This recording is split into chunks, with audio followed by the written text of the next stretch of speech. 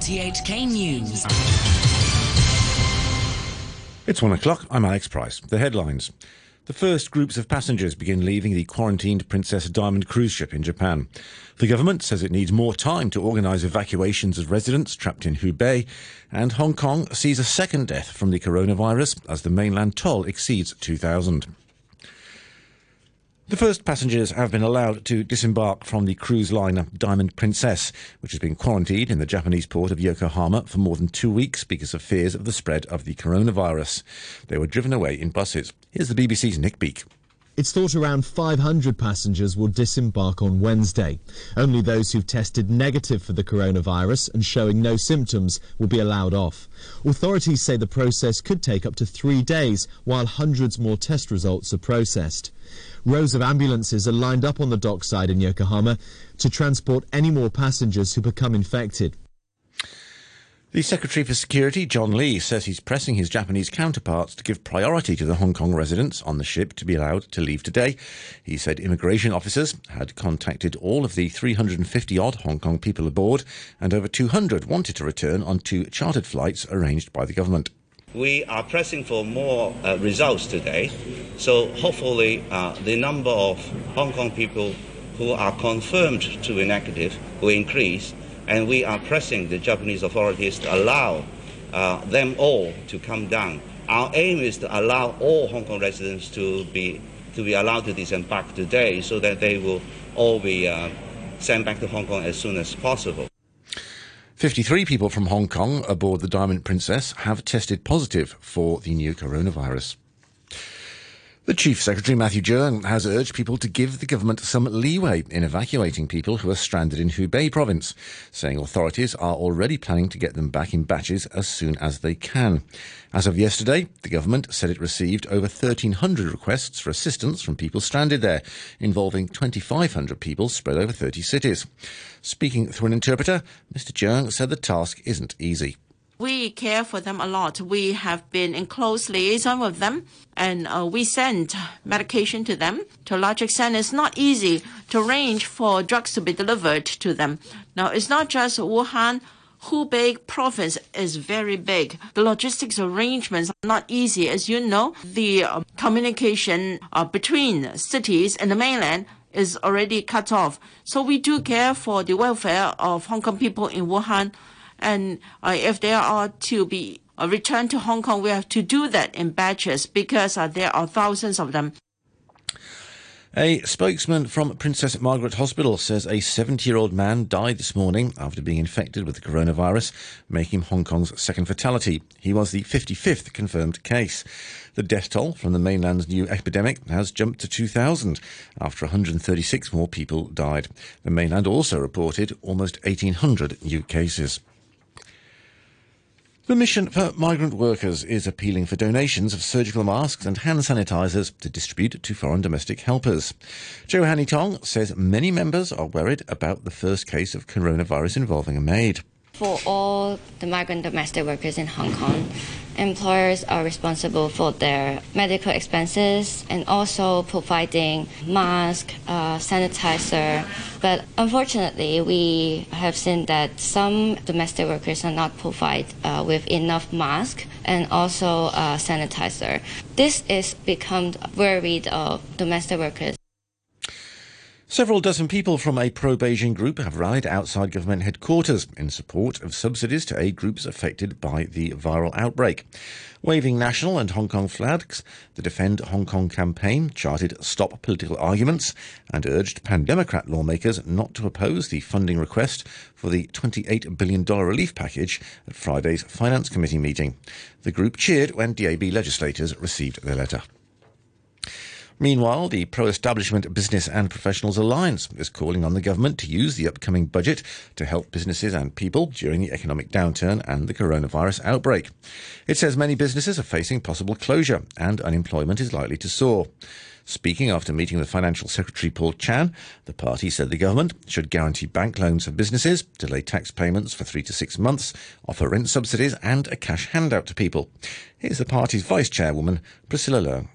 We have proposed that the government should reconsider the need to give monetary subsidies to the residents under this very, very unique hardship of Hong Kong. Generally, we don't want to just give money, okay? We want the market to be very lively. But this is a very special situation. Even business face the problem of survival. A patients' rights representative says the government could consider extending to private clinics a new measure to detect coronavirus patients. From today, government outpatient clinics and emergency wards will ask patients with fever and respiratory symptoms to test themselves at home to prevent them visiting multiple clinics over several days. Alex Lam, the chairwoman of Hong Kong Patients' Voices, says it's an effective way to slow the spread of the virus in the community. Thousands of people make visits to A&E and the GOPC every day. With this, I hope that at least we may be able to identify some of them, but it is an effective way that we may consider extending the service to private clinics. To other news, and the United States is tightening rules on Chinese state media organizations. 5 outlets, including Xinhua, will be treated as foreign missions. They'll need permission to buy property and will have to submit lists of all employees, including US citizens. Washington officials say the move is to counter Beijing's propaganda efforts. The United Nations says 500,000 children have been forced from their homes in northwestern Syria in the past 3 months in a mass displacement that's sparking fears of a humanitarian catastrophe. Officials say children were freezing to death in snow-covered camps. Syrian government forces, backed by Russia, have stepped up their offensive against jihadists in Idlib. Rupert Colville is the spokesman for the UN Human Rights Commissioner, Michelle Bachelet. Civilians fleeing the fighting are being squeezed into areas without safe shelter that are shrinking in size by the hour, and still they're bombed, and they simply no longer have anywhere to go. We've also recorded several incidents in which displacement camps were either directly hit or affected by nearby strikes. As the High Commissioner puts it, no shelter is now safe, and as the government offensive continues and people are forced into smaller and smaller pockets, she fears even more people will be killed. The state Senate in Utah has unanimously voted to decriminalise polygamy among consenting adults. The new bill would treat the offence as a simple infraction like parking a ticket. Here's the BBC's Peter Bowes. Polygamous marriages involving several partners have been common in Utah for hundreds of years. Officials have largely adopted a don't ask, don't tell attitude and chosen not to prosecute those involved. The sponsor of a bill to decriminalise the practice says the current law has stigmatised families and led to a culture of secrecy where victims of abuse are afraid to come forward. But critics of the bill argue that it would only empower abusers and lead to some people taking their newfound freedom to an extreme. President Trump has commuted the 14-year prison sentence of a former governor of Illinois, Rod Blagojevich. He was convicted of trying to sell the Senate seat vacated by Barack Obama after he won the presidential election 12 years ago. Mr. Trump told a group of reporters that Mr. Blagojevich, a Democrat who once appeared on his television show Celebrity Apprentice, seemed like a nice person and had already served a long time in jail. We have commuted the sentence of Rod Blagojevich. He served 8 years in jail. I don't know him very well. I met him a couple of times. He was on for a short while of The Apprentice years ago. Seemed like a very nice person. Don't know him, but many people disagree with the sentence. He's a Democrat. He's not a Republican. The mayor of Chicago, Lori Lightfoot, gave her reaction to reporters.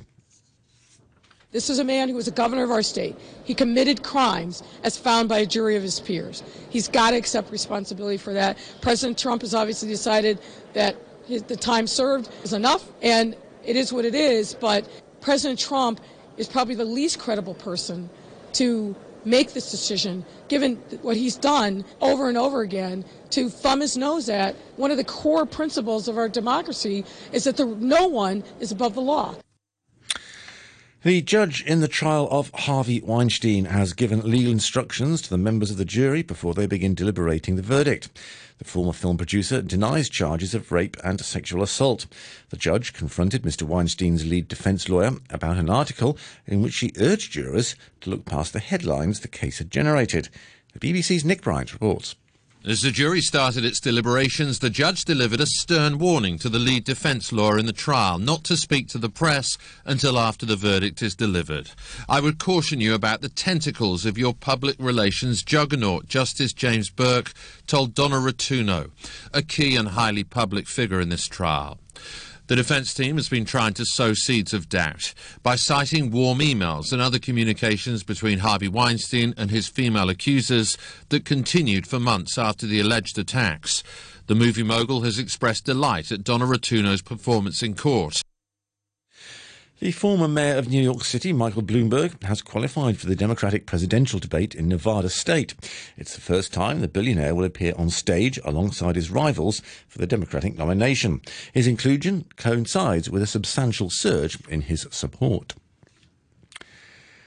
A 70,000-year-old Neanderthal skeleton has been unearthed at a cave in the foothills of Iraqi Kurdistan, reopening the decades-long debate about the cultural sophistication of ancient humans. Researchers say the discovery offers an opportunity to study ancient DNA and the burial rituals of the lost human species. Here's the BBC's Celia Macaulay. Researchers say the ancient skeleton, named Shanidar Z, is the first of its kind to be found in a decade. It's not the first time archaeologists have explored the Shanidar cave. Excavations in the 1950s unearthed remains of 10 Neanderthals. There was evidence flowers had been placed at the burial site. The lead researcher says the find indicates that Neanderthals may have been using the cave as a site for the ritual burial of their dead, suggesting a cultural complexity of a very high order. Now to the latest sports action with Adam Jung. We start with football's European Champions League, where the competition has reached the knockout stage. Atletico Madrid beat the holders Liverpool 1-0 in their last 16 first leg in Spain, thanks to an early goal from Saul Niguez. The BBC's John Murray was at the game. It's been Atletico Madrid's night, it's been Diego Simeone's night. He said he had a plan, and the plan's come off. In the first leg at least, just the one goal, Saul Niguez, in the 4th minute, that was enough. So Liverpool are going to have to turn it around in the second leg at Anfield in 3 weeks' time. Elsewhere, Borussia Dortmund hold a 2-1 advantage after winning their first leg at home over Paris Saint-Germain. More from the BBC's John Bennett. The match burst into life in the 68th minute. A Hakimi cross, a Guerrero shot deflected to Erling Haaland. Poachers finish 1-0 to Borussia Dortmund. Then 6 minutes later, against the run of play, PSG equalised. Great run from Mbappe down the right, cross to Neymar to tap in. 1-1 would not have been the deserved scoreline. Borussia Dortmund deserved to win the game, and they got the winner on 77 minutes. Erling Haaland yet again with a rocket of a shot 20 yards out. Brilliant goal, 11 goals in 7 appearances now for him in a Borussia Dortmund shirt. PSG have been knocked out in the last 16 for the last 3 seasons. History could be about to repeat itself. The Tottenham manager Jose Mourinho is not expecting Son Heung-min to play again this season. The South Korean striker is to have surgery this week to repair a fractured arm suffered in Sunday's Premier League win at Aston Villa. Spurs are preparing for tonight's Champions League match at home to RB Leipzig. In some periods, I was worried about not having attacking options on the bench. Now I don't have attacking options on the pitch. So, again, analogies apart, are we going to give up or are we going to fight the way we can? We are going to fight the way we can. The two-time NBA champion Chris Bosh has posted a video to express his disappointment in not being considered for the Basketball Hall of Fame. The former Miami and Toronto forward was a surprise omission from the list of finalists for this year's enshrinement class, which includes Kobe Bryant, Tim Duncan, and Kevin Garnett. In his video, Bosh said he's especially disappointed in not being recognized with this amazing class of players. Bosh is one of 13 players in NBA history to record a career average of over 19 points and 8 rebounds per game. The other 12 have all made the Hall. Bosh turns 36 next month. His career was cut short in 2016 when a blood clot was discovered in his leg. The Miami Heat honored him last year by retiring his number 1 jersey. And that's your look at sports. Thanks to Adam Jung. And now to end the news, a reminder of our top stories. the first groups of passengers begin leaving the quarantined Princess Diamond cruise ship in Japan. The government says it needs more time to organise evacuations of residents trapped in Hubei province, and Hong Kong sees a second death from the coronavirus as the mainland toll exceeds 2,000. That's the latest news from RTHK.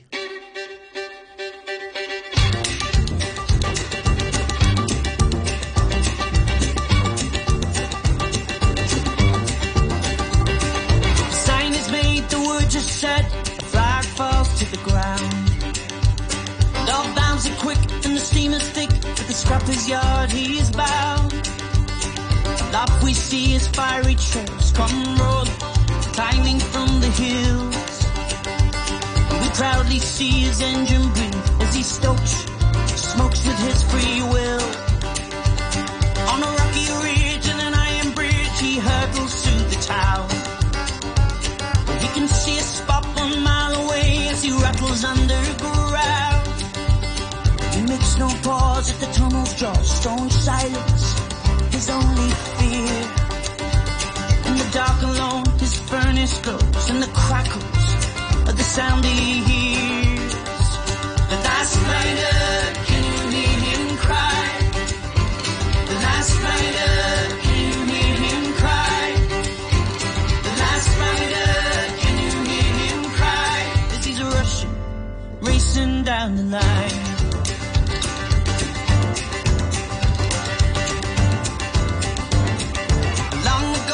Thunders on, at double speed he flies, affronting to the spitting sea like a bird his whistle cries. And it thrills his blood as he leaps along, and it scouts and he turns to face the storm. Those whirling wheels are straining still, those sparks and they flicker in the dawn. The last rider, can you hear him cry? The last rider,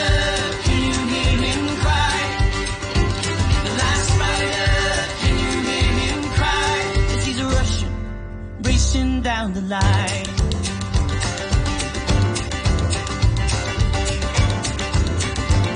Can you hear the bell of a sweet farewell come ringing through the land? One final yawn with his foggy breath and he breaks from where he stands. This heavy deed of fading steam, well it spits, stares into his eyes. And the lasting thought for this mighty force, then he steps, turns to wave goodbye. Oh, goodbye.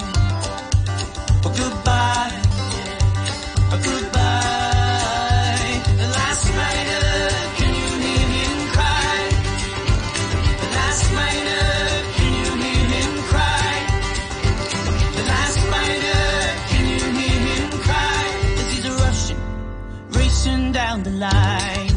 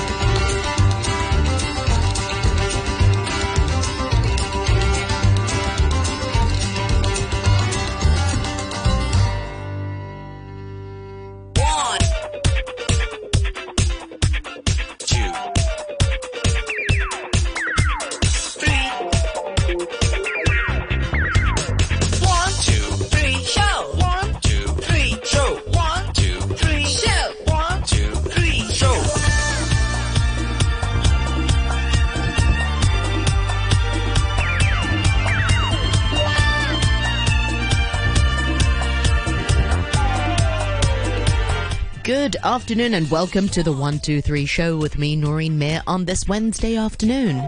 Wednesday, the 19th of February is today's date. We've got a busy program for you. Many thanks once again to Phil for the morning brew.